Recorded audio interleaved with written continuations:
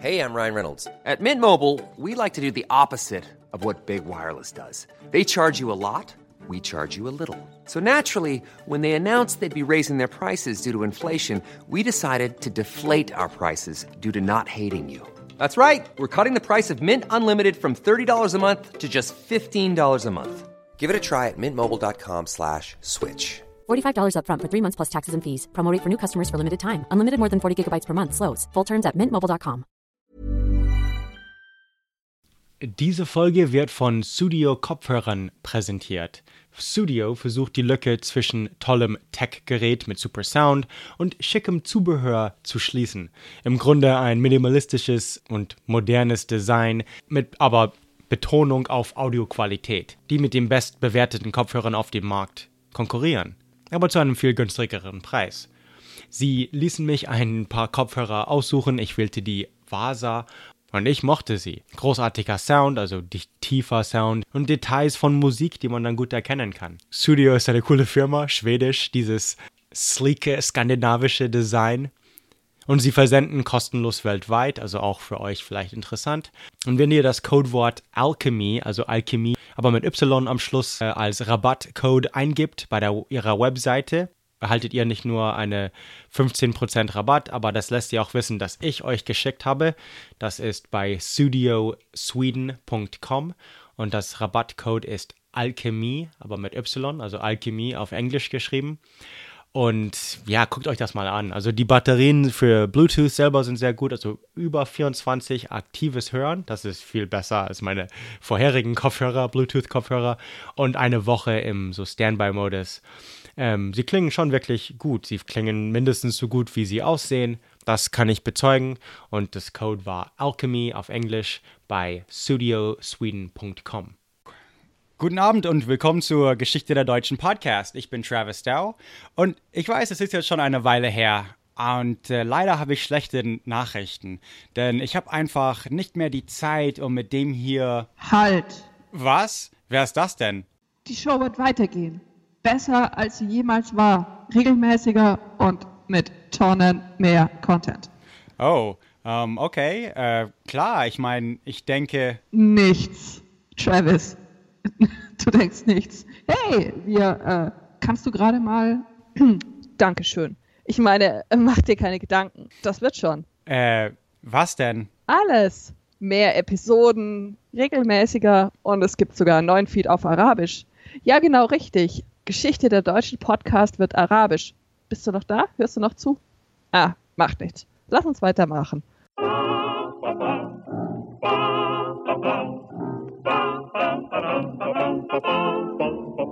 Ein Lied geht um die Welt, ein Lied, das euch gefällt. Die Melodie erreicht die Sterne. Okay, gut. Diese Folge wird sehr mit der verbunden, die vorletztes Mal kam. Letztes Mal war ja Martin Luther, aber es gab eine Folge über die Investiturstreit generell und das kommt jetzt auch in dieser gleichen Zeitspanne vor. Das heißt, wir versuchen uns in dieser Folge kurz zu fassen. Aber es gibt doch viel zu sagen zwischen den Beziehungen zwischen Kaiser und Päpste und ich will auf jeden Fall über Heinrich IV. Erzählen, wo wir letztes Mal auch aufgehört haben mit der Miniserie mit den Salier. Und als Heinrich starb, waren schon die ersten Kreuzzüge unterwegs. Also schon eine sehr interessante Epoche, auch in deutscher Geschichte.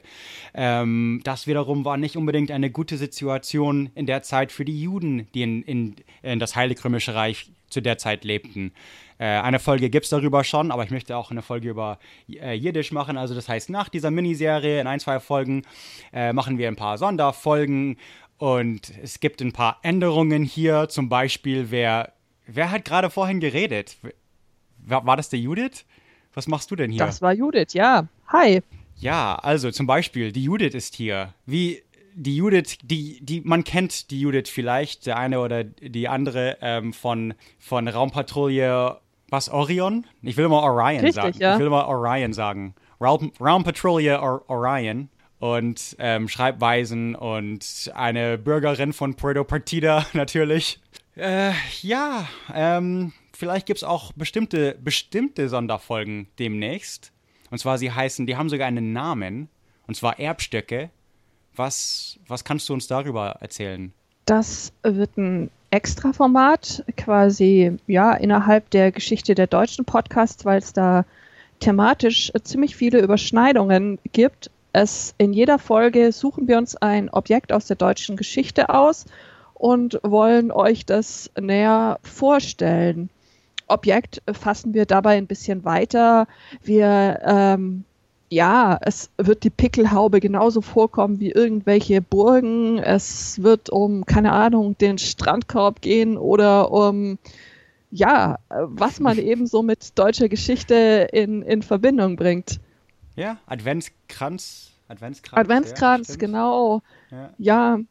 Was man gar nicht vielleicht denkt, dass vielleicht überhaupt Deutsch ist, aber genau, ich glaube, das macht sowieso das ganze Projekt ein bisschen interessanter, weil erstens habe ich Hilfe, die ich unbedingt brauche, aber auch dann gibt es Themen, die nicht unbedingt immer vom Mittelalter handeln oder immer in dieser chronologischen Reihenfolge, wo wir halt gerade sind, sondern eben viel öfter dann Sonderthemen aus der Reihenfolge und auch vom 20. Jahrhundert oder über was wir halt reden wollen eben. Ja, ich glaube, das wird Spaß machen und das heißt dann auch öfter Folgen. Und ja, aber okay. Folgen, über die wir reden wollen oder was ihr euch wünscht. Natürlich, ihr könnt gerne einen Kommentar da lassen.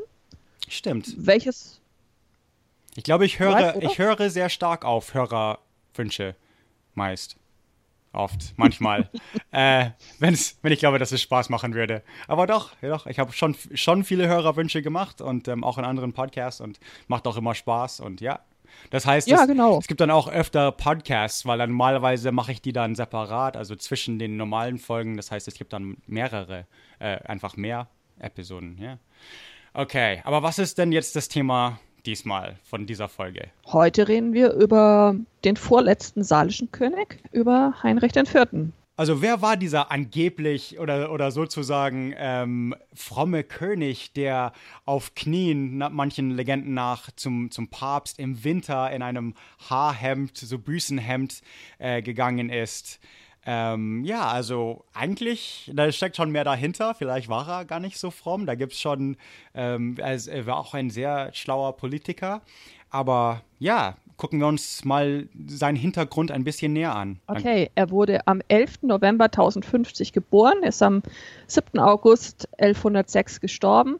Er ist mit 3 Jahren bereits zum Mitkönig geworden. Sein Vater, der war krank und hat ihn eben von den Fürsten wählen lassen, um die Nachfolge zu sichern. Zum alleinigen König ist er dann 1056 geworden, als eben sein Vater gestorben war. Genau. Da wurde er von Papst Viktor II. In Aachen gekrönt. Eine lange Regierung, wenn man das, wie sagt man, Reign, ja, also wenn er fast, schon 50 Jahre, also mindestens nominal gekrönt wurde, also mit König und so, wenn man es mitzählt. 50 Jahre ist schon eine sehr lange Zeit, also Mitte vom 11. Jahrhundert bis die Kreuzzüge. Das ist, also er hat schon viel miterlebt. Ja klar, als er dann alleiniger König geworden ist, da war er ja gerade mal 6 Jahre alt, da konnte er natürlich nicht selber regieren. Deswegen hat dann seine Mutter Agnes von Poitou die Regentschaft für ihn übernommen. Übrigens, das ist ja ganz interessant, dass man auch so ein bisschen was drüber weiß, wie er ausgesehen hat und das nicht nur von Bildern. Er ist exhumiert worden. Ja. In das Jahr 1900 im Speyer Dom wurde er ausgegraben, exhumiert und er ist ziemlich groß, also war schon ein ziemlich großer König. Man hat auch gesehen, er hatte seit seiner Jugend seine Zähne verloren, also ja, und als Speyer Dom natürlich, da sind weitere Kaiser, Könige begraben, bis seine Enkel und so weiter. Aber als er noch ein Junge war, gab es ja weiteres Drama.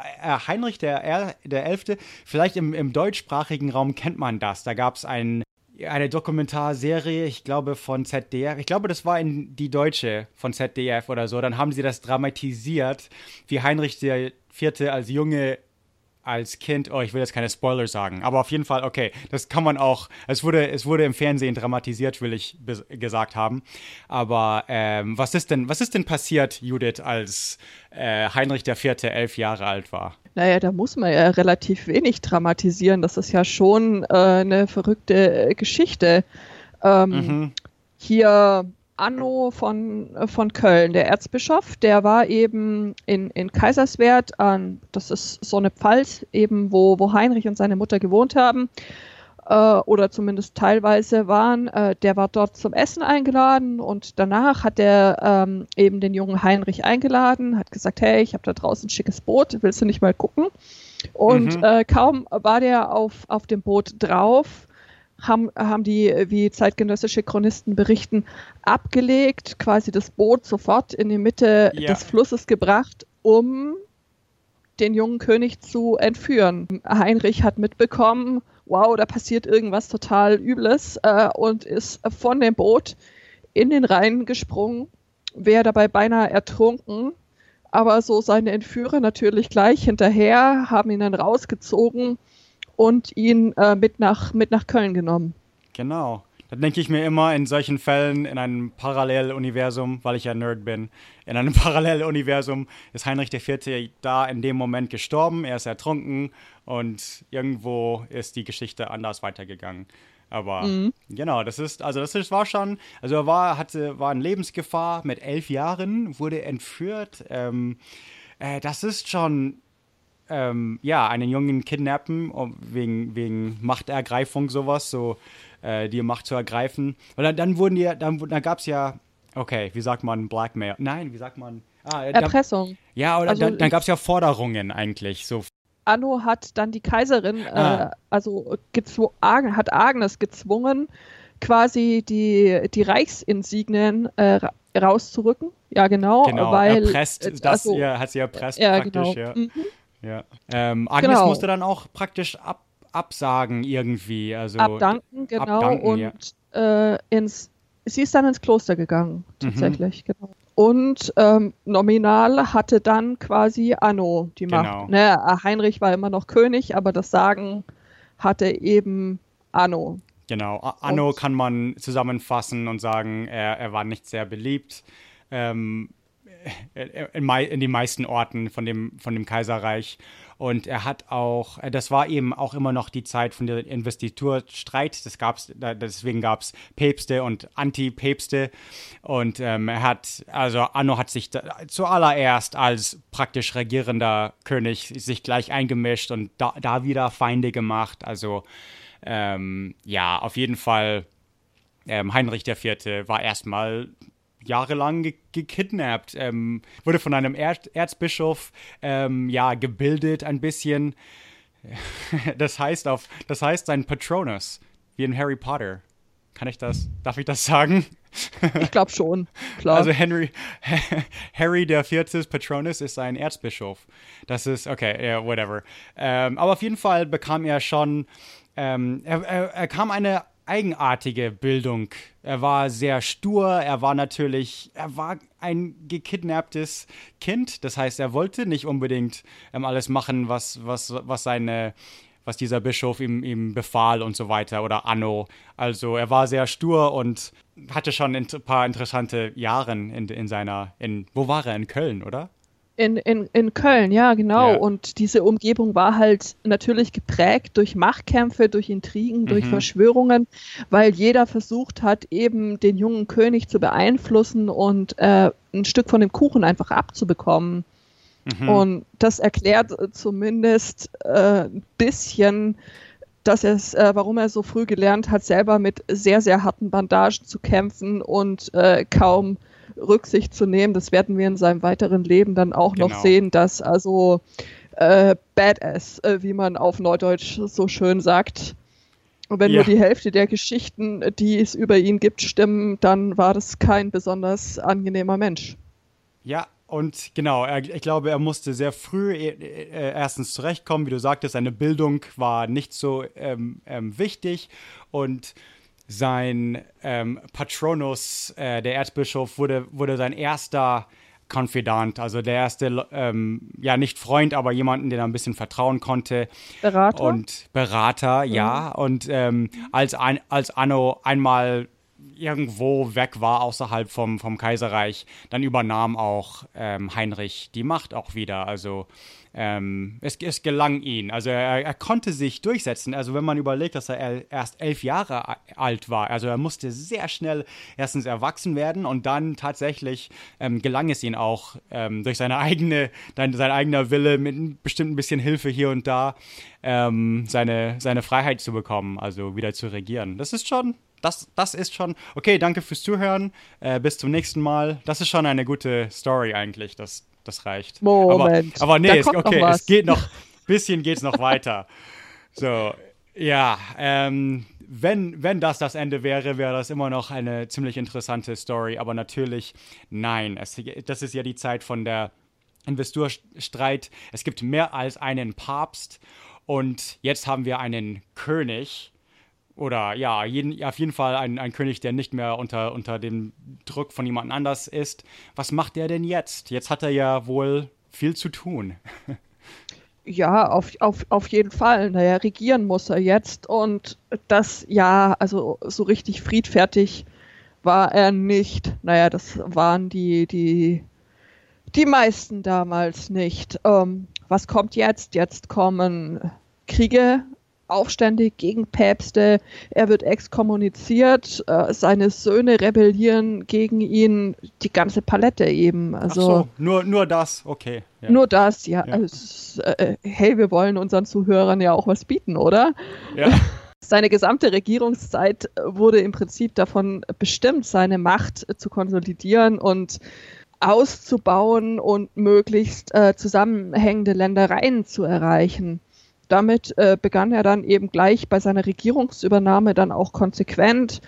Das hat dem Hochadel natürlich, kann man sich vorstellen, nicht wirklich gefallen. Mhm. Und besonders denen in Thüringen und Sachsen nicht. Und Thüringen und Sachsen können wir uns merken, weil da kommt es jetzt in den Folgejahren immer wieder zu kriegerischen Konflikten. Ja, als Zeichen quasi, dass er dann doch regieren darf, sage ich jetzt mal ist so als wirklich, Zeichen. Was ist Schwertleite? Was ist was? Schwertschlag, also Zeichen politischer Handlungsfähigkeit, okay? Er ist jetzt kein Kind mehr mit 15, sondern er ist jetzt ein Herrscher. So, und jetzt kommt die nächste gute Story. Da ist nämlich was passiert. Er hat als Schildträger nicht nur Gottfried den Bärtigen genommen, der war ein langjähriger Rivale seines Vaters. Er wollte dadurch einfach Loyalität und Unterordnung symbolisieren gegenüber den Fürsten und auch gegenüber den Rivalen seines Vaters, um zu zeigen, alles gut, ich stehe auf eurer Seite. Aber kaum war diese Veranstaltung vorbei, wollte er Anno an die Gurgel gehen. Also wirklich richtig mit Waffengewalt. Es ist eigentlich seiner Mutter zu verdanken, dass seine Karriere an der Stelle nicht schon wieder zu Ende war. Er den Erzbischof umgebracht hat und die Geschichte schon wieder zu Ende ist. Mhm. Kann man sich vorstellen, wie wenig gut das Verhältnis war zwischen Heinrich und Anno. Ja. Diese ganze Szene kann man sich auch sehr dramatisch vorstellen. Ja, auf jeden Fall. Endlich hat er die Macht über seinen Kidnapper. Das muss schon was gewesen sein, ja. Auf den Tag hat er sich wohl jahrelang irgendwie geplant und gehofft, ja. Und dann darf er trotzdem mich umbringen. So gemein. Mhm. Ja. 1066, das ist Battle of Hastings, aber wir sind geografisch ganz woanders.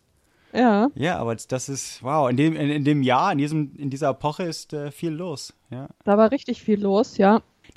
Aber im Januar von diesem sehr wichtigen Jahr, 1066, musste er sich von seinem ersten Berater wirklich Adalbert von Bremen trennen. Und er hat ihm vorgeworfen, dass er versucht hat, durch seine Position nahe an dem König jetzt sich zu bereichern und irgendwie hat sich von dem Erzbischof getrennt. Und weil das nicht natürlich war, kam Adalbert immer wieder und wieder. Und es ist auch eine komische Beziehung. Also war so sein erster Berater, wo er wirklich von Kidnapper umzingelt war. Aber er ist jetzt wirklich unabständig, eigenständig und wird zum jungen König. Und heiratet dann auch gleich mal. Und im Juni. Er muss auch sehr schnell sehr viel machen, ja. Er muss heiraten. Ich glaube, im gleichen Jahr gab es eine slawische Aufstand erstmal, die auch dass sie in Deutschland eingefallen sind und sogar bis nach Hamburg geschafft haben. Hamburg selber nicht geplündert, aber sie standen praktisch vor der Stadtmauer, also vor dem Tor. Da musste, und ja, guck mal auf einer Karte, das weiß sogar ich, Amerikaner, Hamburg ist nicht nah an. Also das war wirklich ein Problem, was man sehr schnell lösen musste. Wie gesagt, wie du gesagt hast, im gleichen Jahr natürlich auch geheiratet, also was auch vor allem damals wirklich ein politischer Zug war. So, okay, jetzt ich heirate die Tochter von dieser Familie und jetzt gibt es keinen Aufstand von dieser Ecke. Also, aber genau, ja, ein sehr wichtiges Jahr. Aber die Verlobung war schon, also das ist natürlich so normalerweise zu dieser Zeit oder kam auf jeden Fall oft vor, dass die schon als Kinder verlobt wurden praktisch. Also diese Versprechung gab es schon ewig, aber wurde dann 1066 durchgeführt. Ja. Er will sie dann gleich scheiden lassen, stimmt. Ja, 3 Jahre später. Zwischendrin hat er eben mit den Italienern und dann kam er auf die Idee, hat gesagt, Bertha ist irgendwie doch nicht so cool, lassen wir uns scheiden, aber der Papst war da dagegen, also der hätte zustimmen müssen. Mhm.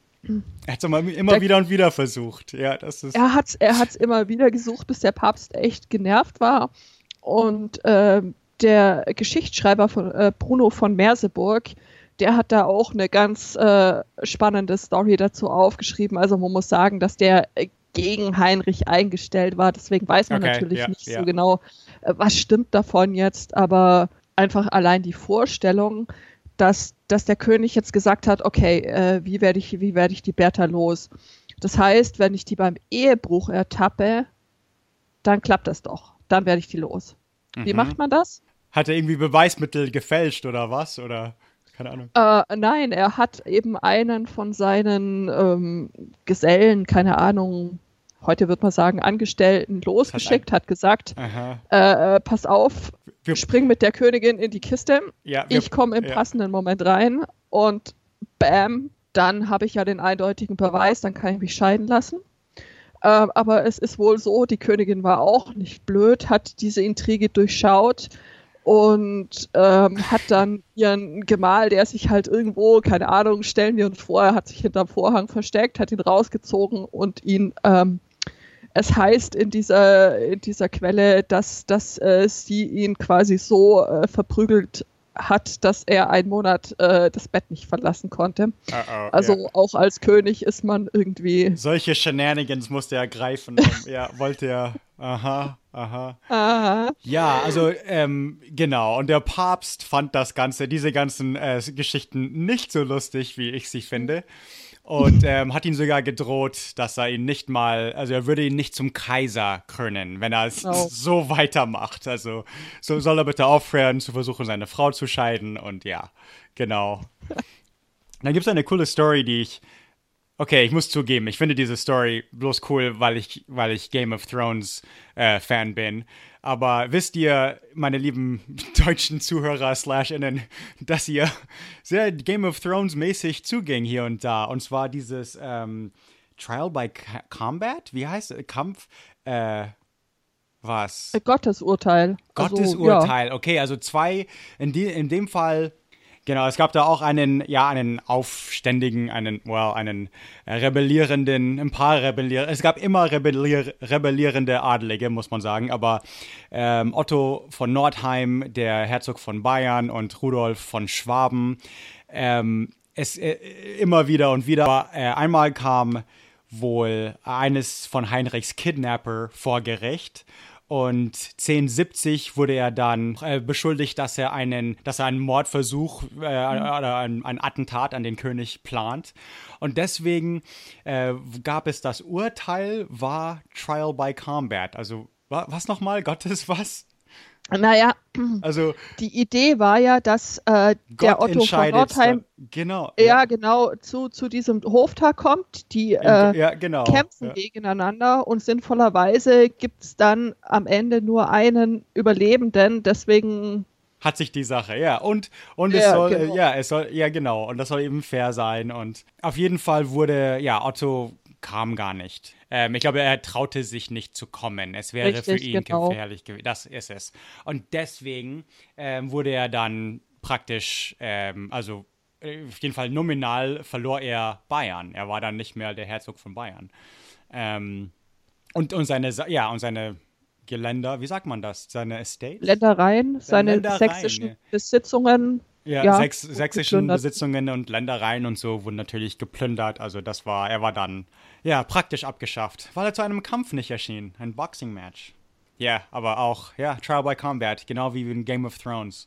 Auch eine gute Geschichte. Es ist eine gute Story eben, da sind viele gute Stories drumherum, ja. Selbst was die Päpste zu dieser Zeit machen. Deswegen auch Steve Guerra, letzte Folge, also in Italien war eben viel los. 1073.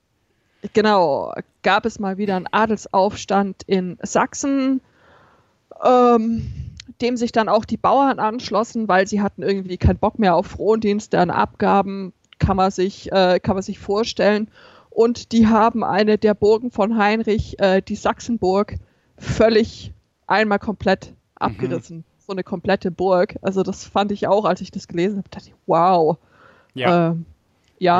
Ich glaube, jedes Mal, wenn es einen Bauernaufstand gibt, dann sind das interessante Zeiten. Also irgendwas stimmt nicht und das ist praktisch Revolution, aber ändert nicht unbedingt immer viel. Aber das ist, Ja, aber das ging dann den anderen Fürsten dann doch ein bisschen zu weit, weil schließlich können sich die Bauern dann auch leicht gegen sie richten. Deswegen haben sie vorübergehend mal Heinrich unterstützt, zum Beispiel zumindest ein Teil der Fürsten, so dass das sächsische Heer dann geschlagen werden konnte im Juni 1075 in Homburg. Yeah. Das war auch eine ziemlich große und ziemlich blutige Schlacht, aber danach war erstmal so ein bisschen Ruhe in diesem Konflikt mit den sächsischen Fürsten. Erstmal. Die Sache ist, jetzt kommen wir nicht mehr drum rum. Jetzt kommen Päpste im Spiel. Ja, denn die Fürsten, genau, erstmal waren die okay, jetzt wurden sie einmal geschlagen, aber da es diese Zeit von Investiturstreit gibt und Antipäpste und das Ganze, gibt es ja mehr als einen Papst. Moment mal, da gibt es doch eine Idee. Wenn es einen Antipapst gibt, warum nicht auch einen Antikaiser? Oder, hey, warum nicht einfach, genau, ja. Ja, der arme Heinrich. Das heißt, also wer jetzt aufgepasst hat in der vorletzten Folge, ich glaube, Investiturstreit muss man nicht unbedingt nochmal definieren, aber wenn man die Folge nicht gehört hat, es geht um die Frage, ob überhaupt Könige und Kaiser Macht über so diese geistlichen Ämter haben, ob sie Bischöfe bestimmen, einsetzen dürfen. Investitur ist die Einsetzung eines Bischofs, okay, oder Abtes oder sowas. Und ich habe das auch sehr, sehr betont in den vorherigen 5 oder 10 Folgen so.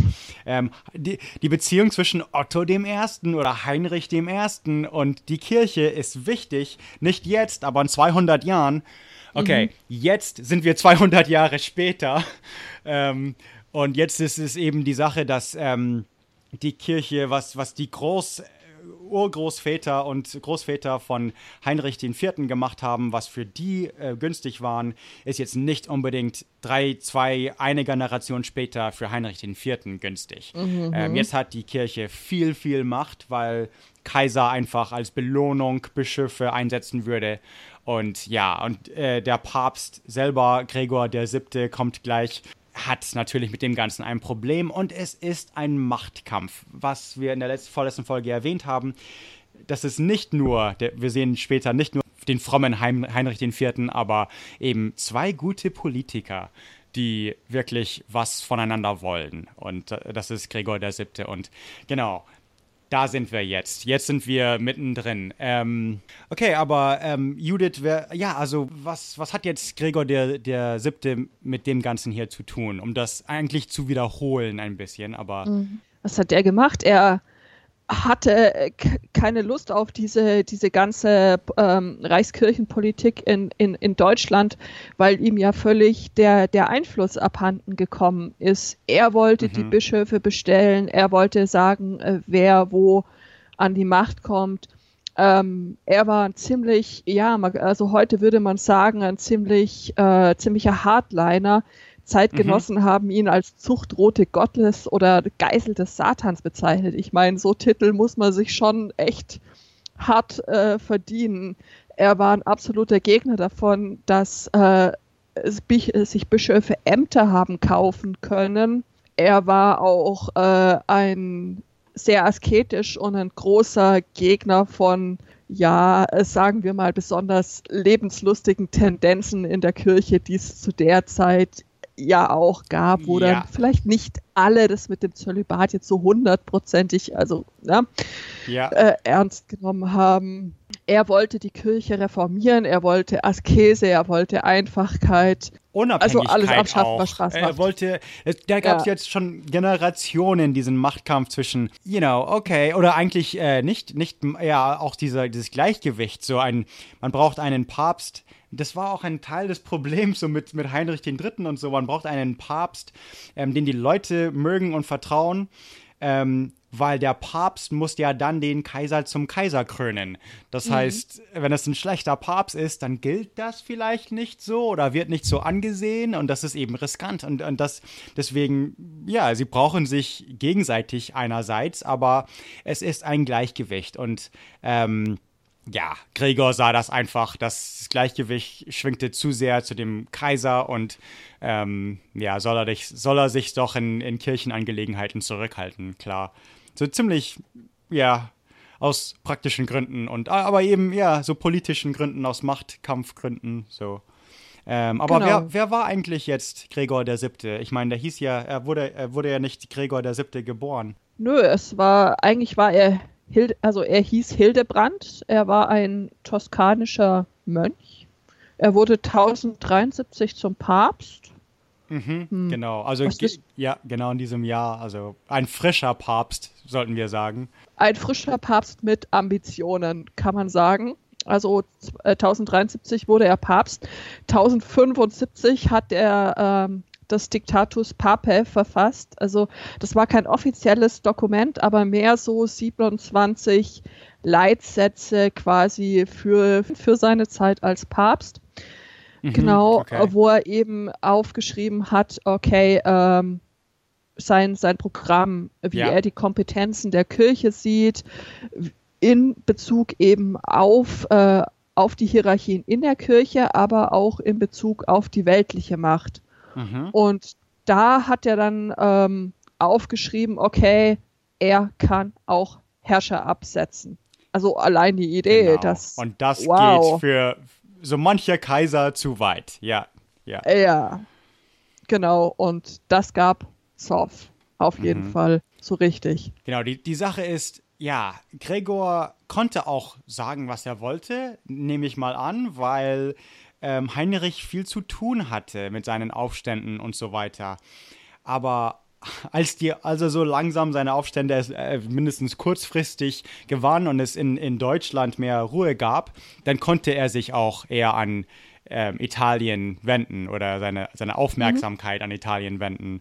Und er hatte dann auch, er hatte einfach mehr Zeit und Gedanken, wie er sich gegen den Papst wehren könnte. Es gab immer mehr Drohungen an beiden Seiten, Briefe von Bischöfe nach Worms und so diese Open Letters, diese öffentliche Briefe, wo er die Mahnungen vom Papsten öffentlich beantwortete. Sowas, Ich glaube, das ist nicht, also war vor dahin nicht normal. Das ist schon ein bisschen wie, er nimmt eine E-Mail und dann tweetet er den Inhalt irgendwie. Also genau, also ist das schon ist ein bisschen jetzt wie, wenn ich dir irgendwas sagen würde, hey, Travis, pst, ja. ist nicht so cool gewesen und du so, ey, die Judith hat gesagt, dass... Ja, also provokant eben. Er Ja, wollte eben. schon, das war schon wirklich, es war nicht, genau, Ja. er war nicht zu einem Kompromiss fähig, so, oh, vielleicht kann man manchmal Kaiser absetzen, sondern nein, sondern einfach hatte wirklich Genau. was gegen Gregor den Siebten. So. Ja. Und dann hat er eben seine Bischöfe zusammengerufen auf dem Hoftag in Worms. Da sind wir jetzt im Januar 1076. Genau. Und hat mit denen zusammen einen Brief geschrieben. Jetzt zeigen wir es ihnen, ja. So stelle ich mir das vor. Alle kamen zusammen und ja, jetzt schreiben wir den Papst eine E-Mail. Aber genau, ja. Ja, genau, also in dem stand unter anderem drin, dass er niemals rechtmäßiger Papst gewesen sei. Er wird auch angesprochen, nicht als Papst, sondern als Hildebrand, was ja natürlich noch eine zusätzliche Provokation darstellt. Ja. Und Heinrich macht da nochmal so richtig klar, okay, hier, ich bin König von Gottes Gnaden und du Mönch, verkrümel dich. Also er schreibt tatsächlich, ich, Heinrich, durch die Gnade Gottes König, sage dir zusammen mit allen meinen Bischöfen, steig herab. Also vom Thron Petri. Und das ist mal eine klare Ansage. Aber genau, und das ist interessant, weil es ist ja auch eine Idee des Kaisertums. Okay, das ist ein Konflikt ein bisschen, weil einerseits ist es eine Idee des Kaisertums, dass man durch den Willen Gottes regiert, okay? Aber andererseits war das auch, der Willen Gottes wird so eingesetzt, indem ein Papst ihn krönt. Also es ist schon sehr beleidigend und nicht wie seine Urväter und schon eine interessante Nachricht zu dem Papst eben. Was macht der Papst? Wie reagiert der Papst? Naja, er lässt sich nicht weiter beeindrucken. Er sagt, okay, dann bist du jetzt halt nicht mehr König. Genau. So what? Ja. Aber dabei belässt ja. das auch nicht. Er exkommuniziert ihn, was für die damalige Zeit ja echt... Das ist fast schlimmer als sagen, du bist nicht mehr der König. Da muss man ja nicht drauf hören. Aber wenn der Papst jemanden exkommuniziert, okay, das ist, glaube ich, nicht gut damals. Nee, das ist gar nicht gut, weil er löst quasi alle Christen von den Treueeiden, die sie dem Heinrich geschworen haben. Und natürlich, wenn jemand exkommuniziert ist, hat er nach dem Tod ja auch keine Chance, in den Himmel zu kommen. Und das ist für die Menschen damals echt ein Ding noch. Genau, diese Vorstellung war natürlich, also entsetzlich, aber tatsächlich auch die weltlichen Gründe. Also ein Exkommunizierter, ich glaube, die hatten nicht die gleichen Rechte im Leben, also auch wo sie dann begraben wurden und so. Also im Leben wie nach dem Tod hatten sie auch nicht die gleichen Rechte zu der Zeit. Also dass die Adligen dann nicht mehr auf ihn hören müssten, wenn sie sagen, oh, der Papst hat gesagt. Also das ist schon, das ist passiert. Ja, also so weit sind wir gekommen. Und es gab dann ja auch ein Ultimatum quasi des Papstes, dass er sagt, okay, du hast jetzt bis zum 1. August 1076 Zeit, quasi dich zu entschuldigen und zu sagen, hey, war alles nicht so gemeint, klar, du bist der Chef und dann darf er wieder mitspielen. Aber wir kennen Heinrich ja jetzt schon so gut, dass das für ihn keine Option war, aber für die Fürsten, gell? Die sagen jetzt nämlich die Chance, ihn loszuwerden. Ja. Die jetzt nicht mehr unter Heinrich sein wollten, hatten jetzt eine gute Ausrede. Und natürlich gab es auch wieder einen Aufstand oder auf jeden Fall... Naja, es gab nicht direkt einen Aufstand, aber die haben eben gesagt, okay, du hast jetzt exakt ein Jahr Zeit, um das irgendwie ins Reine zu kriegen, sonst bist du die längste Zeit König gewesen. Und jetzt, das ist praktisch, ich weiß nicht, ob es der Titel von der Folge ist, aber ich schätze mal schon, ja, Heinrich musste sich was ausdenken lassen und musste natürlich schnell handeln. Und deswegen natürlich brach er nach im Winter. Das muss man erwähnt haben, im Winter, weil es ist ganz wieder dramatisch. Man muss sich Schnee vorstellen und eiskalt und die Alpenpässe. Ich muss mir das nicht nur vorstellen. Es ist hier gerade 18 Grad. Ich will nichts davon hören. Davon hören. Oh, sorry. Nein, Im Dezember. nein. Also wie heute ein kalter 17 Grad Dezember-Tag. Na okay, Ja. also ich meine wie bei dir. Und brach er nach Italien auf. Das ist ja mit seiner Frau und Familie und so. Also ich stelle mir eigentlich schon ein bisschen großes Entourage vor, aber wie das immer dargestellt war, ist, dass er alleine irgendwie geht. Wahrscheinlich ging er alleine zu dem Schloss in Canossa vielleicht, aber nicht. Ja, also er ging nicht alleine nach Italien. Aber das Ding ist, es war noch nicht ungefährlich, weil es gab ja den Drang von den Adligen, du musst was tun, aber viele von den Adligen waren ja seine Feinde und deshalb wollten sie auch verhindern, dass er überhaupt Italien erreicht und was tun kann.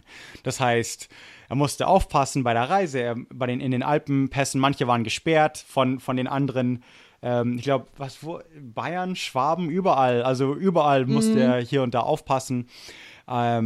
Aber er ist durch irgendwie die Westalpen durchgeschlagen, konnte durchkommen. Und er ist dann schließlich bei Canossa angekommen, wo Gregor ist dort geflohen oder hat sich dort aufgehalten. Das ist alles in der vorletzten Folge erwähnt, aber die Sache ist, ich glaube, wir haben auch in der vorletzten Folge erwähnt, da gibt es ja diesen Zweifel, ob und also, ja, wie gesagt, am Anfang von der Folge, okay, der Gang nach Canossa, er will Büße leisten, manche haben es als er ging auf die Knien oder auf jeden Fall so Haarbüßerhemd, so aus menschlichen Haaren oder irgendwelche Haaren, also das eben jucken soll und so und ungemütlich sein soll.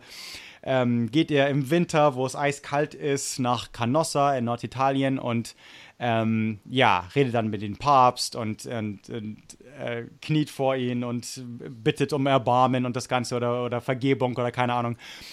Die Sache ist, es ist komisch. Er macht diese Reise mit einem 3-Jährigen. Ja, kann sein, okay. Aber die Reise war viel zu schnell. Ich glaube, war ein Ding, was ich gelesen habe, dass er irgendwie gleich im Winter aufgebrochen ist. Das konnte nicht passieren.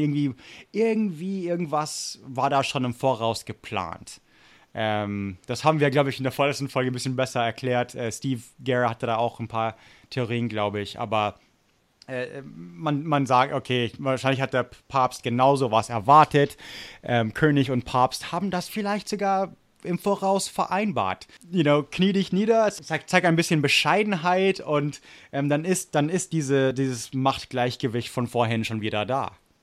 Oder? Das ist eine Theorie von dem Mittelalterforscher Johannes Fried. Der sagt eben, dass der Papst in Canossa auf den König gewartet hat und die beiden einen Deal ausgehandelt. Warum sagt er das? Weil es ja, eben weil es mit der Reisegeschwindigkeit eben alles so es war nicht tatsächlich zu schnell. Ja, okay.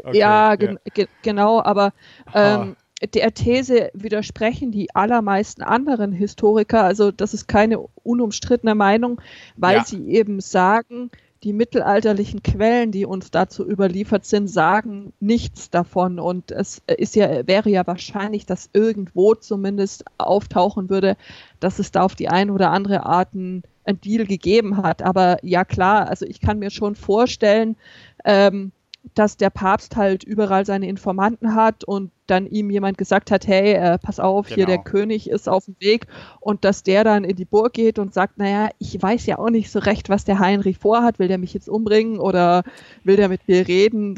Ich glaube, Heinrich hätte es nicht gemacht. Also Heinrich, meiner Meinung nach jetzt, kein Experte oder so oder Historiker, aber ich glaube, Heinrich ist kein Risiko eingegangen. Absolut kein Risiko.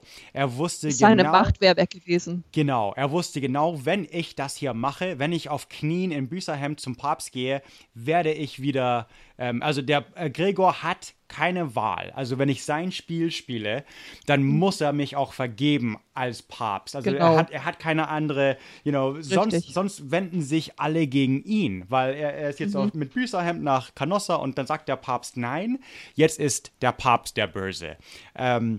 Aber natürlich, jetzt ist halt die Frage so, wie schlau war Heinrich? Ist er so ein guter Schachspieler, dass er, und vielleicht schon. Also, wie gesagt, jetzt wird seine Jugend wichtig, dass er von Feinden umzingelt war und doch über die Jahre als junger Teenager sogar wirklich zurechtkam eigentlich. Das heißt, vielleicht war er so clever und so hinterlistig. Oder eben, wie du sagtest, vielleicht durch Spione oder irgendwas, durch Connections konnten sie tatsächlich irgendwie verhandeln. Und der Papst, vielleicht war es die Idee vom Papst, komm nach Canossa und tu dieses symbolische Ding und alles wird vergeben und vergessen. Aber das muss passieren, um den Gleichgewicht wieder zu bekommen. Ich könnte mir alles irgendwie einerseits vorstellen, ja. Aber also das Ergebnis war ja dann, die Exkommunikation wurde ja erstmal wieder aufgehoben. Ja. Ja, aber das ging ja dann auch. Erstmal. Ja, er musste so dem Papst eine Reihe an Zugeständnissen machen, aber das hat er ja ziemlich schnell dann wieder vergessen gehabt, was er da so versprochen hat. Ja, aber wenn wir schon mal, wie vorhin gesagt haben, wenn es schon Anti-Päpste gibt, dann warum auch nicht Anti-Könige? Und das gab es dann erstmal auch. The Great Saxon Revolt. Gibt es einen deutschen Begriff dafür? Das große sächsische... Nee, ich glaube, wir sagen das viel cooler. The Great Saxon Revolt passierte dann. Ja, also die Sachsen haben einen Aufstand gemacht. Yay, okay, das ist auf. Ja, aber auf jeden Fall so, es war nicht die Sachsen, aber so heißt das, ja. Aber es gab eben diesen Antikönig Rudolf von Rheinfelden.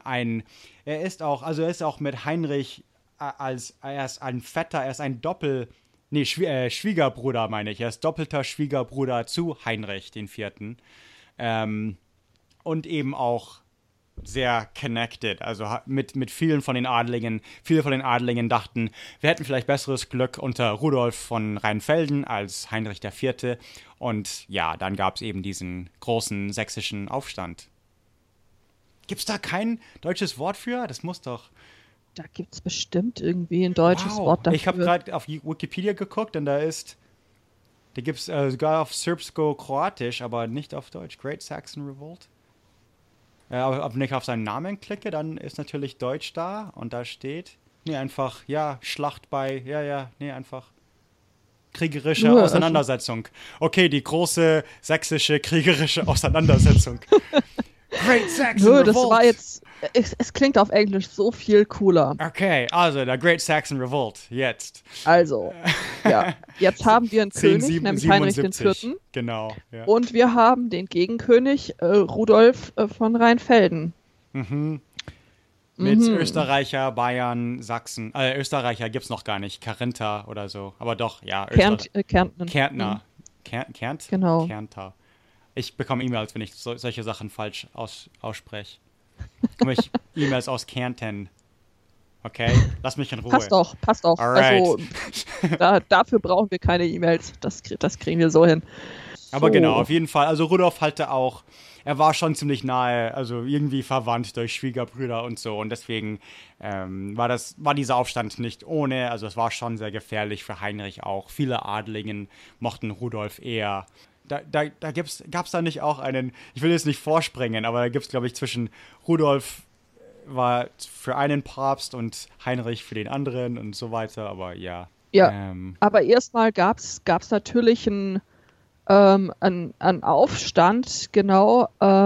Rudolf musste dann natürlich irgendwie auch zum König gekrönt werden. Im Mai 1077 war das dann, aber eben die Leute haben revoltiert und das ist haben Rudolf. Ja. Die Bauern, wie sagt man, die Peasants, die normalen Bürger eben, keine Adligen, nicht mal die mussten Rudolf nicht gemocht haben. Richtig, aber das ist einfach, das ist absolut völlig uninteressant, bis man eben so eine Story hört. Bis jetzt ist es eben die Adligen von Heinrich und gegen die Adligen von Rudolf. Aber dann sieht man, bei der Krönung Rudolfs gab es einen Aufstand in der Stadt. Okay, da gab es wieder politische Dinger dahinter, also ein bisschen, man hat versucht, einen Aufstand zu machen, dass die Stadt in Aufstand geht, ja, aber das ist schon, also Rudolf musste Mainz fliehen, also sie und andere Adlige mussten Sachsen fliehen, also das ist schon interessant, dass man da ein bisschen sieht, oh, ja, vielleicht war Rudolf von den normalen Leuten nicht so beliebt, also, ja. Yeah. Genau, und dementsprechend hat Heinrich dann auch wieder Oberwasser bekommen und hat Rudolf auf einem Hoftag dann im Mai 1077 als Hochverräter quasi verurteilt. Auch Welf den Vierten von Bayern und Berthold von Kärnten, also die mit Rudolf paktiert haben. Die Bayern und Österreicher schon wieder. Genau, ja, wie üblich. Hat ihnen quasi ihre Herzogtümer und Lehen weggenommen.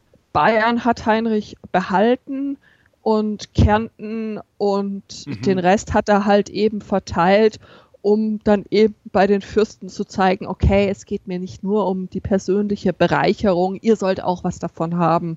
Also um da quasi gut Wetter zu machen. Ja, genau. Da gibt es auch eine interessante Story um Wasser, wie er jetzt Schwaben zum Beispiel ein bisschen verschenkt hat nach dem Machtkampf. Ja. Das wird dann interessanter das wird interessanter für die nächsten paar Folgen dann. Denn die Tochter Agnes, wie funktioniert das? Genau, seine Tochter. Herzog, genau, also praktisch seine Tochter, ja. Herzog von Schwaben gibt ihm seine Tochter Agnes und hier ist der Beginn der Staufer. Warum? Also der Herzog von Schwaben hatte schon Hohenstaufen, diese Burg, oder? Das fängt hier an, diese Hohenstaufenburg. Burg Staufen auf dem Hohenstaufen. Hohenstaufen ist der Name vom Berg, right? Richtig, Burg genau. Staufen. Das heißt, es sind die Staufer. Okay, das muss ich... Die Staufer, genau. In der englischen Version ist das alles immer falsch im Internet. Das sind die Hohenstaufens. Das kann ich dann richten. Das kann sein. Vielleicht sagt man das im englischsprachigen Raum auch noch Hohenstaufen, aber hier hat man das früher so gesagt, aber inzwischen sagt man eigentlich, wenn du das Geschlecht meinst, der Staufer, sagst du die Staufer und der Hohenstaufen ist der Berg, auf dem die Stammburg der Staufer stand. Genau. Ja. Bisschen, man kann sich da schnell dran gewöhnen. So ist es richtiger und dann, so kann ich das jetzt, dann weiß man das auch im englischsprachigen Raum. Right, there you go. Okay. Aber Rudolf war nicht weg. Also sie haben ihn verurteilt, aber er wurde nicht verhaftet, noch nicht. Das heißt, Rudolf konnte noch fliehen, war noch eine Macht, das eben die Päpste sahen. Und Gregor half Heinrich nicht, indem er ihn zum zweiten Mal exkommunizierte. Ist schon ein paar Jahre später. Das war jetzt 77, 3 Jahre später, 1080. Hat Rudolf wieder, gibt es ein paar Schlachten eigentlich und Gregor sieht das und er unterstützt eher Rudolf als Heinrich, also sieht wieder seine Chance, um Heinrich I auszuwischen und unterstützt den Antikönig, ja. Dann kam es im Oktober 1080 dann doch eben zu einer ziemlich großen und ziemlich blutigen Schlacht eben zwischen Heinrich und Rudolf. Nicht schönes Ende. Das ist aber auch eine gute Geschichte. Ja, aber kein schönes Ende. Ja, genau. Er wurde tödlich verwundet und ist gestorben. Aber das war doch dem sie dann die Hand abgehackt haben quasi und die als Reliquie aufbewahrt haben. Die kann man bis heute noch irgendwo angucken. Hand von Rudolf die mumifiziert. So. Die Hand von Rudolf, ja genau. Aha, dieser Verräter die rechte Hand, weil es halt die Schwurhand war. So, Rudolf war tot und dann, Rudolf war tot. Jetzt, was ist mit Gregor? Jetzt hat Gregor ihn wieder exkommuniziert. einen zweiten Gang nach Canossa? Also nee, wirklich. Nee. Aber es ist nicht das letzte Mal, dass er nach Italien kam, aber jetzt hat er eine andere Strategie, was Italien angeht. Er wendet sich jetzt wieder das Problem Investiturstreit und Gregor den Siebten wieder zu erstmal. Und da gibt es wieder ein Treffen in Bamberg und Heinrich nennt Gregor den falschen Mönch und wird wieder abgesetzt. Das ist einen Gilbert wird jetzt als Antipapst Clement III. Genannt, also ein Papst praktisch, den Heinrich ernennt. Also nicht nur Bischöfe ernennen, also Investur, sondern jetzt einen Papst ernennen praktisch. Nee, das ist Ravenna, genau. Aber eben, ja, es gibt zwei Päpste. Wenn Gregor den falschen König unterstützt, dann kann man auch den anderen Papst unterstützen. Unbedingt. Ja, so geht das auch. Sind jetzt ja die sächsischen Widerstände so einigermaßen zusammengebrochen. Also hat Heinrich sich jetzt gedacht, er knüpft sich jetzt seinen Lieblingsfreund vor, nämlich Gregor den Siebten, und brach deswegen zu einer zweiten Reise nach Italien auf. Nicht jetzt im Büßerhemd. Nein, diesmal. Er hatte ganz andere Ambitionen. Ja, nicht mit 3-jähriges Kind und Frau und vielleicht 50 Leute, sondern diesmal eher mehr und erstmal nach Pavia natürlich. Das ist diese alte Geschichte, die ich schon 1000-mal gesagt hat. Er ist erstmal nach Pavia und hat sich die eiserne Krone aufs Kopf setzen lassen und wurde, König von Italien, König von der Lombardei. Und so fängt das eben an, also Richtung und weiter Richtung Süden, Richtung Rom. Da kommt er an, 1081, also im nächsten Jahr dann. War dann nicht besonders erfolgreich damit, Rom anzugreifen, sondern... Nee, zweites Mal auch nicht. Drittes Mal auch nicht. Nee, auch nicht. aber dann im nächsten, also ja schon eine Weile um Rom rum, 1082, dann gelingt es ihm nach 7 Monaten irgendwie und fällt Rom endlich und Das ist jetzt eine sehr alte Geschichte bei Geschichte der Deutschen. Das ist jetzt das 10. Mal, das erzähle ich, das ist das 50. Mal, dass ein deutscher Kaiser irgendwie Rom erobern muss, seit des Beginn des Podcasts, ja. Aber genau, ein Friedensvertrag, ich weiß gar nicht, das habe ich ja schon 100-mal gesagt, aber ein Friedensvertrag mit den Bürgern Roms, also die eigentlichen Römer, wurde unterschrieben und erstmal gab es wieder ein Treffen mit Gregor und Heinrich. Ja, die Sache ist, jetzt gibt's ein bisschen eine Verschwörung mit den beiden. Denn jetzt wird, glaube ich, offizieller abgemacht. Okay, ich höre auf, Clement III. Zu unterstützen.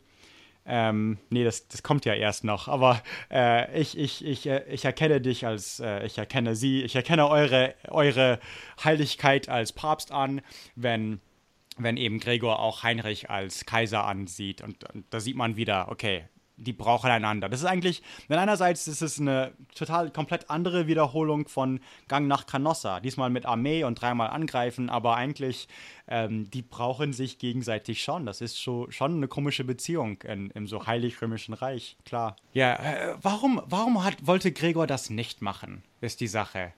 Er brauchte doch Heinrich. Ich meine, erstmal gab es einen, er floh Rom oder sperrte sich in Rom ein. Das ist in Rom, dieses Castel Sant'Angelo, ja. Das ist direkt neben dem Vatikan, oder? Das ist das, glaube ich. Ja, genau. Also sperrte sich in Rom ein, die Engelsburg, ja. Und das heißt, er ist von den Kaiser umzingelt und will nicht eben. Sehr stur jetzt. Auf jeden Fall, die Römer wollten das nicht. Jedes Mal, wenn eine deutsche Armee in Rom ist, die Kaiserheer, whatever, in Rom ist, wollen die römischen Bürger, dass die so schnell wie möglich wieder abziehen. Das heißt, diesmal sind sie es ist der Schuld vom Papst, dass sie da sind und deswegen wollen sie auch, sind sie sehr schnell nicht mehr für Gregor den Siebten, also die Bürger Roms selbst. Genau, sondern für Clemens III. der dann eben von den Römern quasi gewählt wird. Genau. Ja. Und dann der Gegenpapst endlich Heinrich IV. Am 31. März 1084 zum Kaiser krönt. Aber er musste einen Papst ernennen, um das zu machen. Das ist also so ganz fair. Genau. Das passiert nicht zum ersten Mal, klar, natürlich, aber das ist so ganz pures Kaiserkrönung war das ja nicht, sondern das war schon also wenn man jetzt googelt mal Clement III., das heißt, dann Wikipedia sagt einfach Anti-Pope Clement III. Also die Geschichte setzt ihn als Antipapst ein, das heißt, das war nicht, die Geschichte hat gesagt, das ist nicht der gute Papst, sondern Gregor ist der wirkliche Papst. Das heißt, diese Krönung ist ein bisschen suspekt, aber genau, er ist Kaiser. Krönung ist Krönung. Krönung ist Krönung, ja. Er ist 84. Also es geht wohl doch ohne wirklichen Papst, aber Gregor lässt sich sowas natürlich nicht gefallen. Ich glaube, diese Engelsburg hat so geheime Gänge von und zu Vatikan und irgendwie, dass man entkommen kann und das Ganze, aber sowieso, Gregor, jetzt, okay, 11. März 84 wird Heinrich Kaiser, Gregor stirbt schon im nächsten Jahr, also das heißt, so viel kann er nicht machen. Doch, bevor er stirbt, ruft er zum Kreuzzug auf, dass ganz Europa, ganz Christentum eben sich gegen diesen Kaiser kämpfen soll. Aber dann stirbt er, deswegen, ich glaube, es gab keinen Kreuzzug gegen Deutschland dieses Jahr, aber ja. Ja, das ist erstmal, das ist der Gregor der Siebte, er ist weg. Er ist jetzt tot. Das war ein Problem für Heinrich IV. Aber Clement III., es wird jetzt nicht vereinfacht. Oh, okay, Gregor VII. Ist tot, jetzt ist Clement III. Papst? Nein. Das wäre ja schön, aber nein. Sondern genau. der Nachfolger von Gregor VII., also der offizielle Nachfolger, wird dann Otto von Ostia, der wird am 8. März 1088 gewählt, als Urban II. Mhm. Und das heißt, wir haben ja immer noch zwei Päpste. Ja. Da wäre einmal Clemens III. Und Urban II. Ja, Urban II. Kennt man übrigens. Das ist ein bekannter Papst. Ich kenne vielleicht, okay, doch, jetzt höre ich History of the Papacy. Ich kenne vielleicht ein paar Päpste mehr. Aber man kennt vielleicht, wenn man gar keine Päpste kennt, vielleicht den jetzigen Papst. Welcher? Francis. Wie sagt er auf Deutsch? Franziskus. Oh mein Gott, ihr sagt, also nicht der Papst, nicht Franz. Nein, Franziskus. Wir sagen Francis, Pope Francis. Aber sonst kennt man auf jeden Fall Urban II. Urban II. Ist der berühmte eines der berühmten Päpste. Man kennt vielleicht auch Leo X. von Martin Luthers Zeit und so. Kommt drauf an, wie viel Interesse. Ja, also aber Gregor VII. Kann man von den gregorianischen Reformen her auch. Ja, der Gregorian Calendar, der gregorianischen Kalender und so. Aber Urban II. Kennt man von den Kreuzzügen. Das ist der den ersten Kreuzzug ausgerufen hat. Und deswegen, ich glaube, diese Namen hier kennt man schon oder hat man in der Schule gehört. Wenn man, Urban II. Ja. Das heißt, jetzt sind wir zu der Zeit, wir sind weniger als ein Jahrzehnt, bis Urban II. Das machen wird. Okay, es gibt immer noch Streit in Italien zwischen, ja, es gibt, also man sollte auch vielleicht auch sagen, so politisch gesehen, Italien zu dieser Zeit, Süditalien, Italien war kein, also man weiß, Norditalien nördlich von Rom, inklusive Rom, war ein Teil des Heilig Römischen Reichs, aber südlich eben nicht. Es war entweder immer byzantinisch, teilweise arabisch, so Sizilien und so, und dann eben auch die Normannen kamen. Und jetzt sind wir schon zu die Zeit, wo Süditalien normannisch ist. Norman? Stimmt schon, oder? Normannisch? Ja, normannisch, richtig. Stimmt schon, ja. Und deswegen so um Neapel rum und das Ganze. Und teilweise wollen Byzantiner Hilfe von dem Kaiser gegen die Normannen. Teilweise wollen die Normannen weiter nördlich, weil sie ja unbedingt auch Rom gerne hätten. Ja, und deswegen, also es gibt da auch immer diesen Machtkampf zwischen, also der Papst ist ja wirklich an der Grenze von dem Deutschen Kaiserreich. Weiter südlich fängt Normannen an, Byzantiner sind gleich um die Ecke. Das heißt, ja, Clement III. Hat nicht viele Freunde. Es ist jetzt schon politisch in einer größeren europäischen Weltbild. Normannen haben gerade England erobert und das Ganze, also ist schon sehr die sind sehr stark zu dieser Zeit und Clement III. Mögen sie weniger als Urban II. Das ist eben, und Spoiler, wenn Urban II. In 8 Jahren den ersten Kreuzzug auslöst, dann wissen wir schon, welcher von den beiden, der eigentliche Papst ist, schätze ich mal. Auf jeden Fall, genau. Und mit der Hilfe der Normannen, er exkommuniziert dann sowohl Heinrich als auch Clemens III. Das heißt, Heinrich ist mal wieder exkommuniziert. Ja, zum 3. Mal jetzt, glaube ich? Also zum 3. Mal gerade, genau. Okay, gut. Ja. Und er schafft dann eben auch eine ziemlich starke Koalition gegen das Römische Reich mit den Normannen, mit irgendwelchen Rus, also Slawen, genau. Mit der Hilfe der norditalienischen Städte, die eigentlich auch keine Lust haben auf den Einfluss Heinrichs, weil die ihm ja doch auch eine Menge Abgaben zahlen müssen und so. Und dann ist da noch Mathilde von Canossa. Auf jeden Fall gibt es noch einen kleinen Aufstand, 1090 oder 1088 rum. Aber ja, die Sache ist, Heinrich geht wieder zurück, 92 oder so, kehrt er wieder zurück nach Italien, wegen eben, wie du gerade sagtest, diese norditalienischen Städte, wären lieber unabhängig. Also klar, wie sie halt so für Jahrhunderte waren, Milan und das Ganze, oder Mailand oder was auch immer. Und er wollte dann wieder nach Italien, diese Städte ein bisschen bestrafen vielleicht, ein bisschen wieder unter seiner Ordnung bringen. Und es wird vielleicht in der nächsten Folge ein bisschen verwirrend oder es gibt, diese Folge könnte noch sehr lang werden.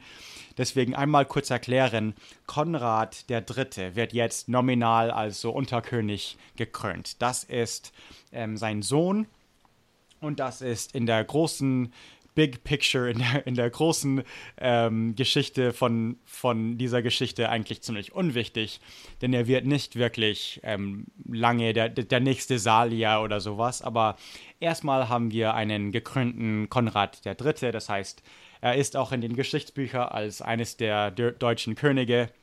Okay, das ist Konrad III. Ist jetzt, ich glaube, er ist 6 Jahre alt, also auch genau wie Heinrich als 6-Jähriger oder so, als Unterkönig oder Mitkönig gekrönt wurde.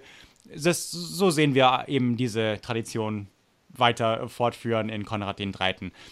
Aber bloß, dass man weiß, wer Konrad III. Ist, denn ich werde diesen Namen 1-2 Mal erwähnen, wenn er gegen seinen Brüdern kämpft und das Ganze. Okay, Spoiler, aber damit man alles zusammenhält. Aber genau, Konrad III. Ist eben, ein Mitkönig, der ziemlich unwichtig ist. Alright? Ja, super.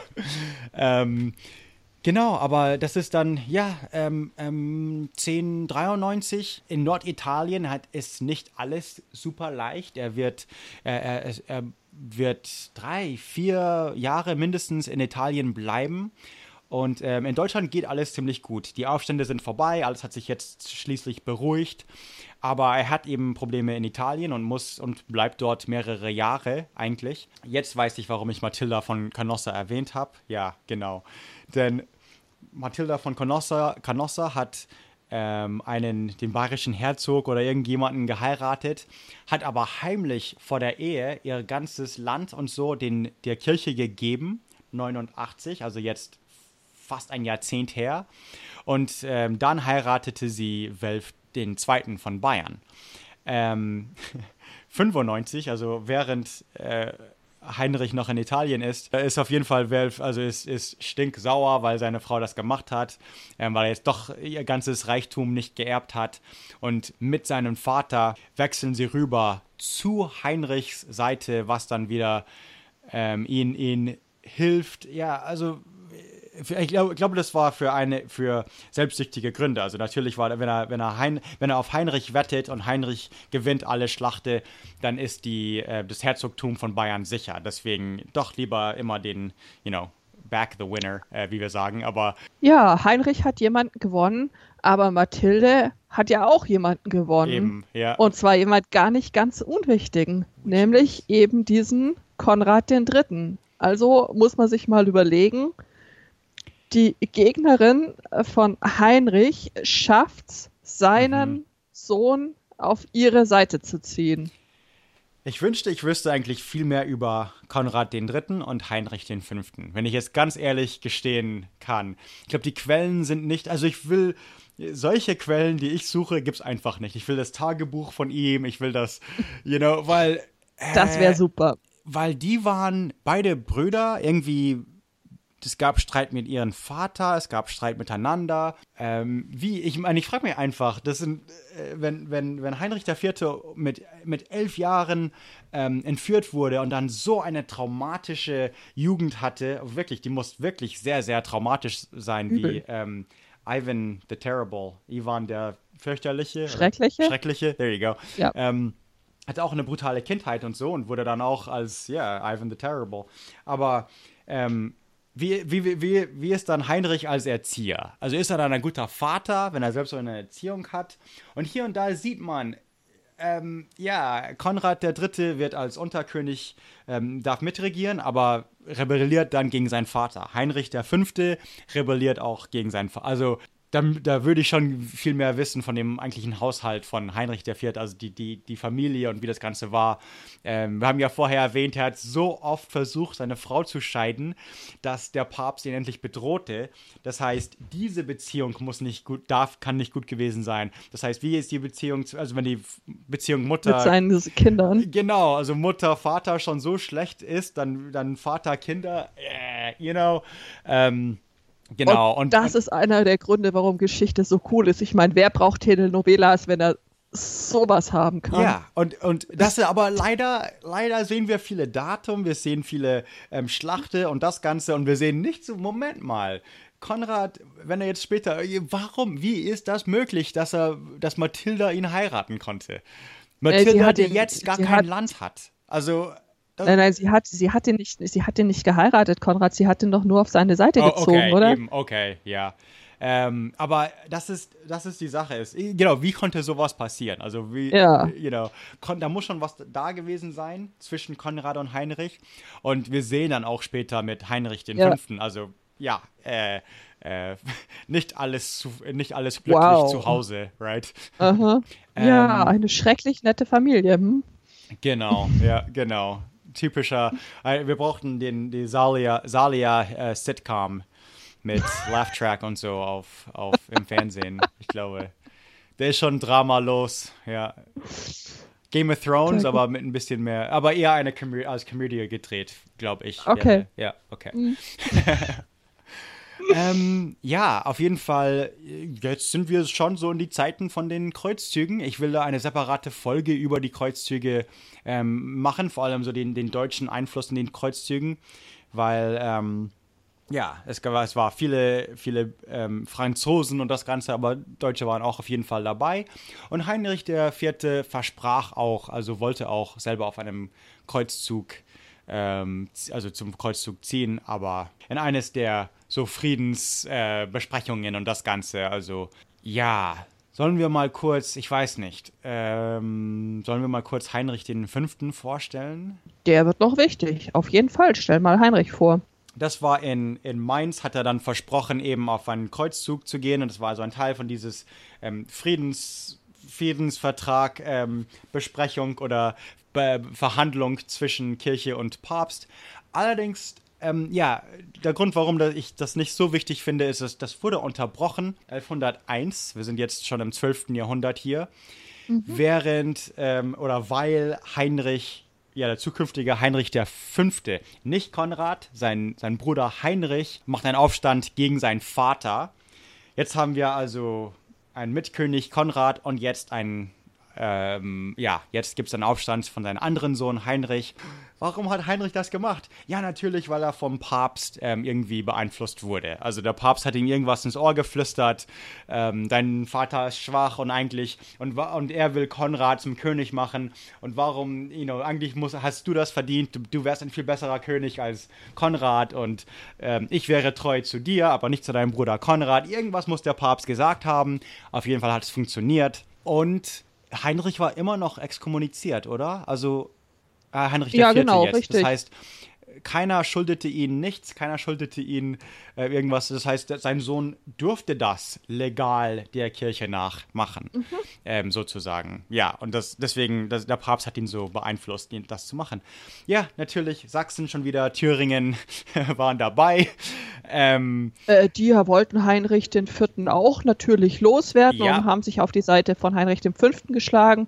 Die Bischöfe haben wohl auch größtenteils selbstverständlich, zu dem jüngeren Heinrich gehalten. Aber die Städte haben dann eher Heinrich IV. Ja, genau. unterstützt. Es war nicht total einseitig, sondern genau. Nee, Ja, das interessant. Heinrich IV., das ist dann auch so. Es gibt dann wieder einen Hoftag. Ja, Oder richtig. aber irgend sowas, ja. Auf jeden Fall in einem Hochtag im Dezember in Mainz war dieser Aufstand dann ein bisschen zu viel. Er war immer noch exkommuniziert. Heinrich V. war sein Sohn und er wird von den Papst und Bischöfen unterstützt. Ja, Heinrich IV. wird gezwungen abzudanken. Ja, das war eine ziemlich heftige Geschichte, dass irgendwie dann Heinrich V. hat dann doch irgendwie so getan, als würde er sich noch mit seinem Vater versöhnen wollen. Quasi so ein bisschen wie der davor in Canossa. Hat dann gesagt, hey, alles doch nicht so schlimm, komm, lass uns zusammen zu dem Hoftag gehen. Bist doch mein Vater. Aber hat ihn dann auf dem Weg, wirklich verhaften lassen und nach Böckelheim ins Schloss bringen. Genau. Der saß da über Weihnachten in der Zelle, haben sie ihn schmoren lassen. Ja. Quasi vom eigenen Sohn, muss man sich vorstellen. Und wurde dann eben gezwungen, abzudanken, die Krone herzugeben. Auch zu sagen, dass er ungerechtlich gegenüber Gregor VII. War und illegalerweise Clement III. Als Antipapst. Ja, genau. Also dann kam wieder die Rache von dem Papsttum. Diesmal jetzt Urban II. Genau, das ist jetzt Heinrich war nicht alleine. Er hatte schon treue... Noch Unterstützung. Manche Unterstützer und treue Adlige und das Ganze. Und tatsächlich kamen wohl Leute von überall her und schließlich kämpften sie gegen die Armeen von Heinrich V.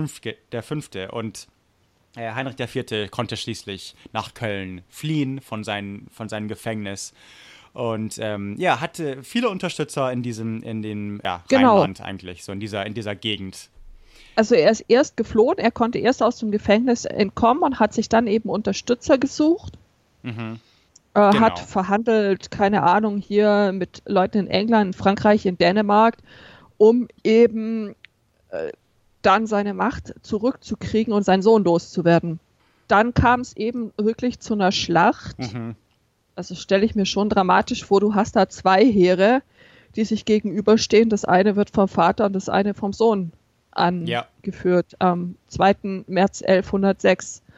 Und da hat Heinrich es geschafft, die Armee seines Sohnes zu besiegen und ist aber bald darauf verstorben. Also er hatte dann nichts mehr wirklich davon. Sowieso nicht viel gebracht, genau. Nee. Ja, ich meine, bevor wir ich glaube, Heinrich V., das Ganze, wir kehren nochmal zu ihm zurück. Wir haben ihn bloß kurz erwähnt und plötzlich ist er an einem Aufstand. Konrad III. auch, war bloß Mitkönig für eine Sekunde bei uns. Aber das ist die Sache. Heinrich V. schauen wir uns nochmal in der eigenen Folge genau, ich an. würde lieber einmal zusammenfassen, weil in dieser Folge, ich möchte auf jeden Fall ein bisschen zusammenfassen, weil auch wenn diese Folge ein bisschen länger ist als viele es ist viel los, es ist viel passiert. Und es ist auch auf jeden Fall das Anfang vom Ende vom erstens die Salier-Dynastie und Heinrich V. wird dann auch wichtig für das Ende, also für den Wormser-Konkordat, das Ende von dem Investiturstreit. Und deswegen, dann sehen wir fast praktisch eine neue Epoche, und zwar das der Staufer. Und deswegen Halt, Stopp, bevor wir zu Heinrich V. und die ganzen Salier-Dings beenden, die nächsten 1-2 Folgen. Ja, es war schon viel los, schon zu. Erstens, er ist mit 56 Jahren gestorben. Am Anfang der Folge haben wir gesagt, okay, er hat für 50 Jahre regiert, aber eben schon als Sechsjähriger, als Mitkönig, wenn man das dazu zählt. Aber er ist schon ziemlich jung gestorben. Also, ja, und wirklich von Anfang bis Ende Stress. Mit 6 Jahren gekrönt. Dann 5 Jahre muss es noch okay gewesen sein, bis er mit 11 Jahren entführt wurde. Dann musste er zurechtkommen, bis er endlich wieder seine Krone zurückklauen konnte und regieren konnte. Dann gab es gleich Aufstände, dann gab es, der Investurstreit war immer noch, also schon seit seinem Vater, das heißt immer noch Streit mit Päpsten, Streit mit Bischöfen und das Ganze. Und 3-mal exkommuniziert in seinem Leben, das ist nicht schlecht. Ich glaube, selbst ein paar Reformierer haben es bloß einmal geschafft, also das ist nicht schlecht. Gang nach Canossa ist natürlich eine super berühmte Geschichte, auf jeden Fall im deutschsprachigen Raum. Ja klar, das gibt es ja richtig als Sprichwort quasi. Gang nach Canossa antreten, genau, muss man sagen, wenn man irgendjemand was zu beichten hat. Genau.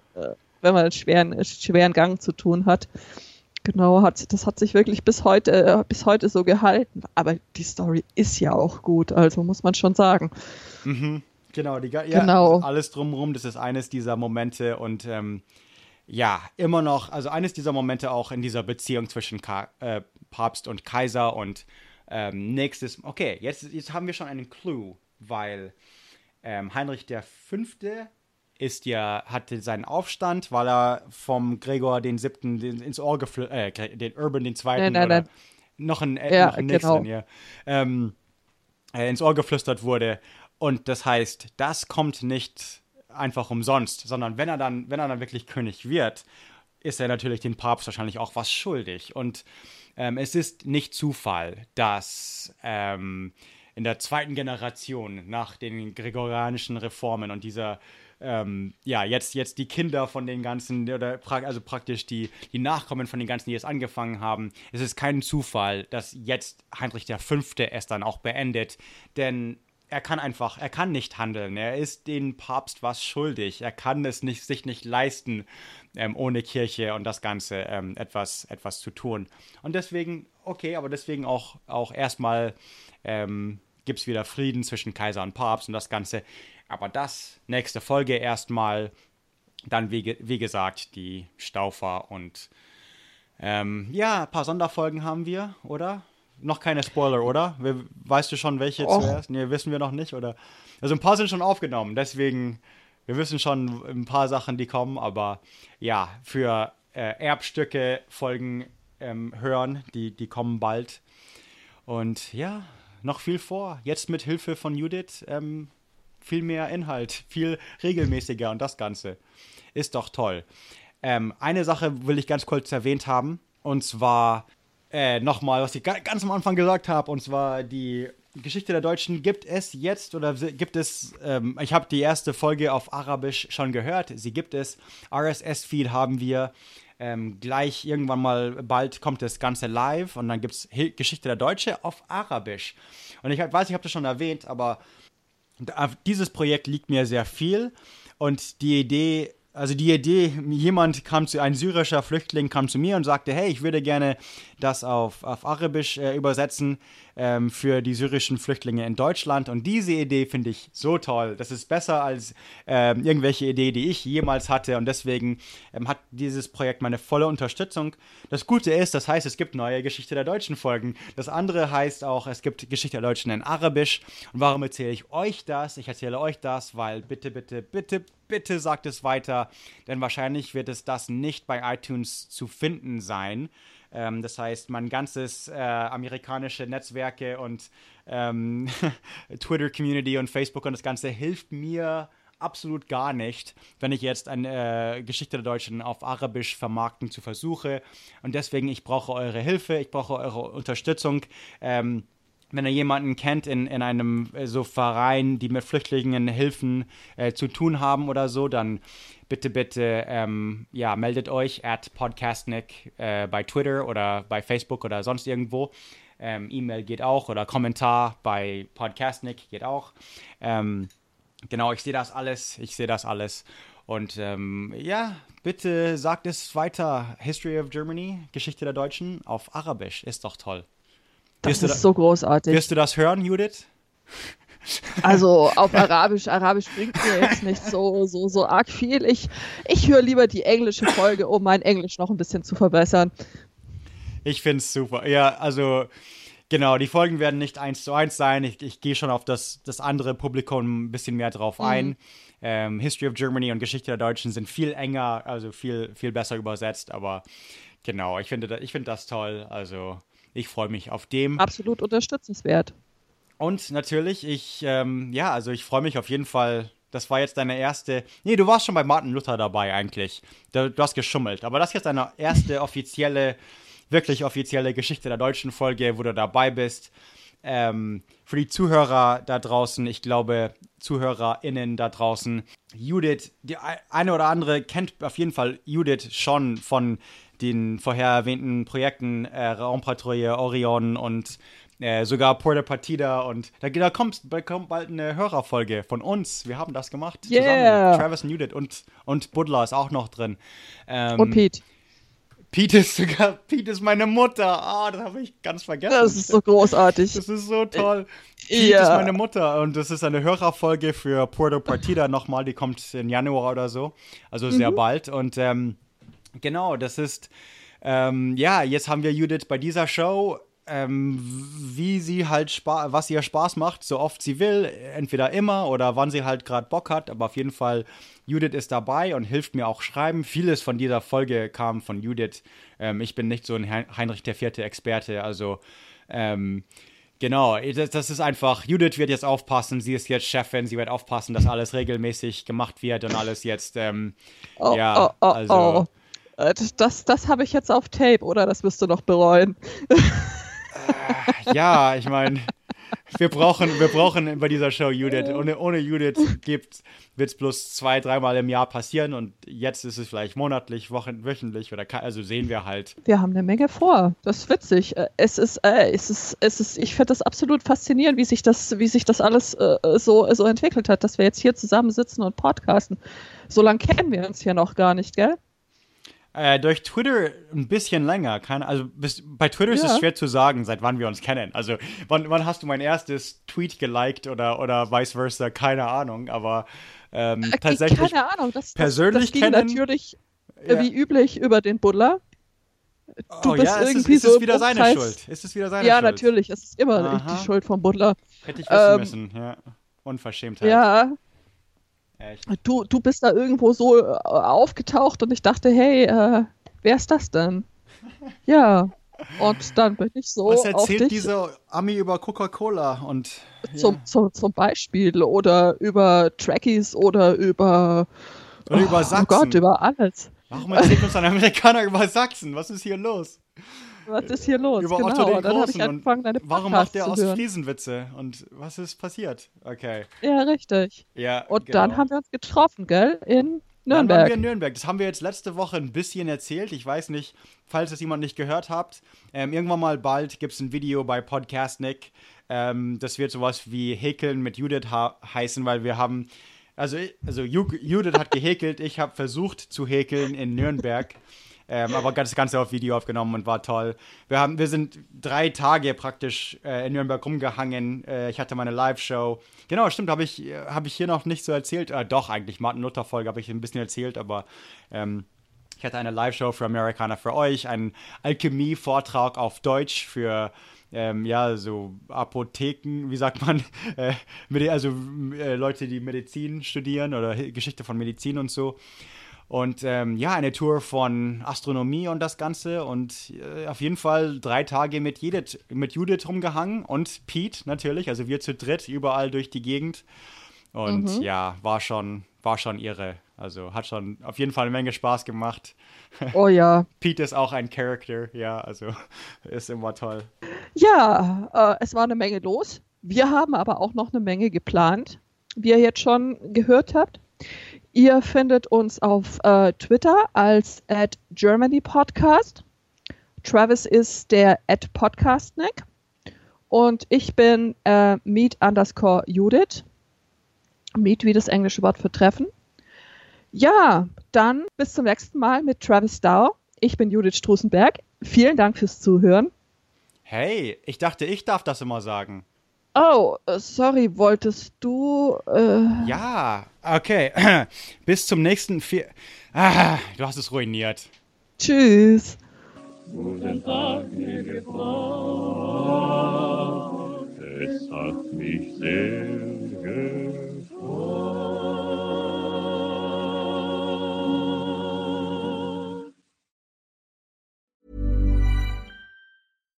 When you make decisions for your company, you look for the no-brainers. And if you have a lot of mailing to do, Stamps.com is the ultimate no-brainer. It streamlines your processes to make your business more efficient, which makes you less busy.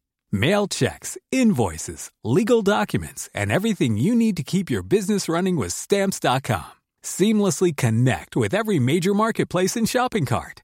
Schedule package pickups and see your cheapest and fastest shipping options from different carriers. With rates up to 89% off USPS and UPS rates. And with the Stamps.com mobile app, you can take care of mailing and shipping wherever you are. Make the same no-brainer decision as over 1 million other businesses with Stamps.com. Sign up with code PROGRAM for a 4-week trial, plus free postage and a free digital scale. No long-term commitments or contracts.